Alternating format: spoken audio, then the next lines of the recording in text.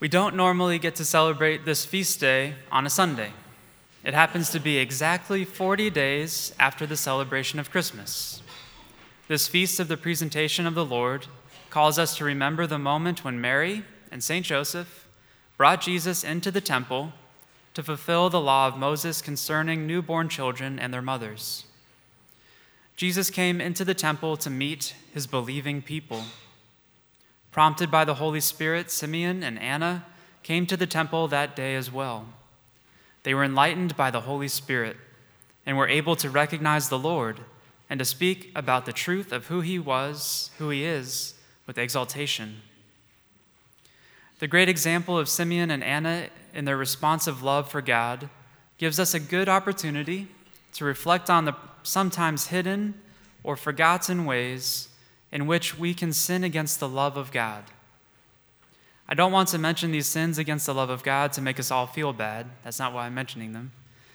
But I want to bring these up, these sins against the love of God, to remind us of some of the ways we can slowly grow cold towards God and may not even realize that such a chill has begun to take over our hearts. The first way we might sin against God's love is through indifference. By indifference, we neglect or refuse to reflect on God's love. Through indifference, we fail to consider God's universal and all-attentive goodness, and we deny the power of God's love.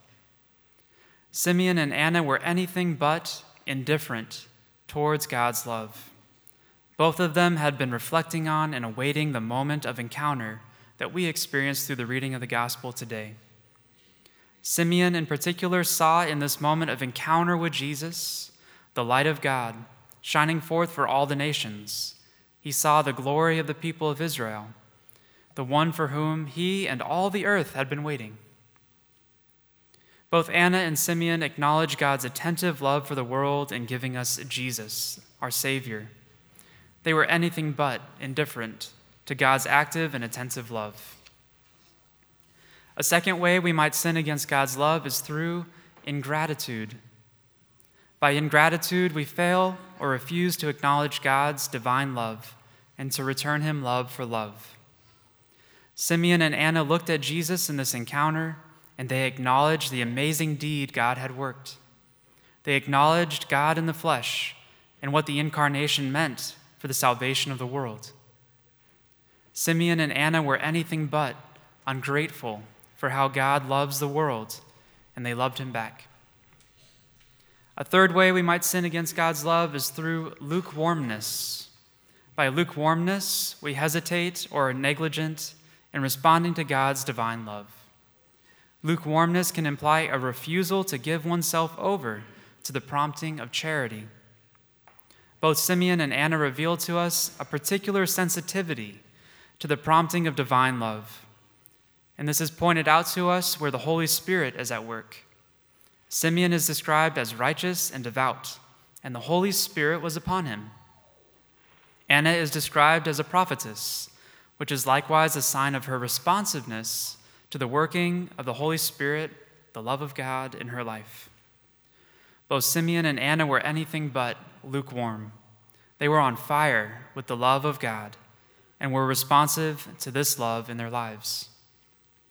A fourth way we might sin against God's love is through something called acedia, or spiritual sloth. Acedia, or sloth, goes so far as to refuse the joy that comes from God and to be repelled by divine goodness. This sounds crazy, to refuse the joy. Who wants to refuse joy? But it's, of all of these sins that I've mentioned so far, this one seems like the craziest. Yet there are times in our life when perhaps we recognize we have given into acedia or spiritual sloth. Times when we have refused the joy that comes from God and were repelled by divine goodness. In one of the optional texts for this feast of the presentation of the Lord, Simeon and Anna are described as having confessed Jesus with exaltation. This means that they acknowledge the reality of Jesus, his identity as God in the flesh, and they did this with joy. Similarly, they were not driven away by the presence of Jesus in the temple, but were drawn there by the absolute divine goodness radiating from Jesus. Simeon and Anna were anything but slothful. They rejoiced at the presence of Jesus and were drawn to him. A fifth and final way we might sin against God's love is in flat-out hatred of God. Hating God comes from pride.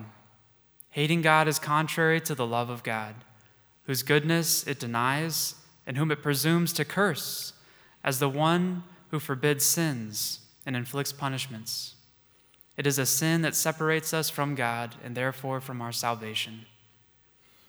At this point, it should be clear that Simeon and Anna show no signs in their life of hatred toward God. They followed God's commandments and acknowledged God as the Lord of Lords and the Lord of their life. Indifference, ingratitude, lukewarmness, acedia or spiritual sloth, and hatred of God. These are 5 ways we might sin against the love of God, and all of these are sins for which we find no trace in Simeon or Anna.